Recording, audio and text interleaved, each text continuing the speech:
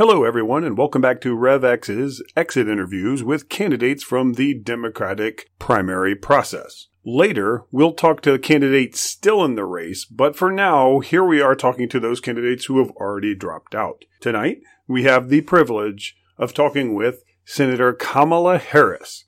Whenever you're ready, Senator Harris. Right about now. Great, let's get started. Before you ran for president, what job did you hold? Prosecuting attorney. Is that the only job you held? Or is that the only job you want voters to think of? Goddamn right. Thank you for hosting this interview. What do you say to visitors like me who come to your home for the first time? Would you like to hit the fat bud? And if I say no to partaking? Get the fuck out. Wow, that's good stuff. What do you think of it? Oh, please. Just give me just one more hit. That's enough of that. Are you ready? Here we go. Turn it up. Let it start. In addition to sexism, racism has been a big topic in this election. How do you think that affected your campaign? I guess 'cause I'm black boy. I'm supposed to sing songs with your cat dog. That is a tough expectation to live up to. What should people expect of you in the future? Where can people find you? And look for me in the struggle. Hustling to other brothers' bubble. And what do you think about politicos or pundits who underestimate what you can do outside the presidency? So don't even think about trying to play me. In your other political efforts, who do you think are most likely to be your supporters? The next generation. And what are the top issues that you think will likely to be faced by those supporters? What will they have to be afraid of? People who are... Scared of the nation with their guns and ammunition.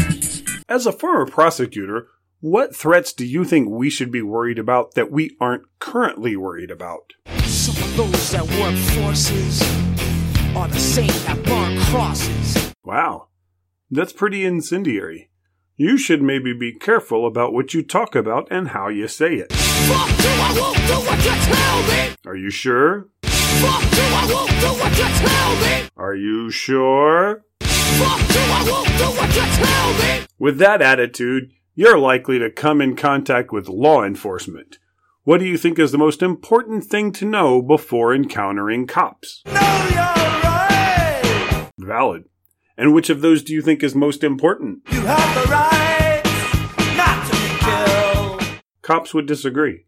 And if other people don't like it, what's the worst they should have to face if they disagree with your opinion on law enforcement? Humiliation. Rumors are floating that you might be interested in being Joe Biden's running mate. No, man, I can't fake that.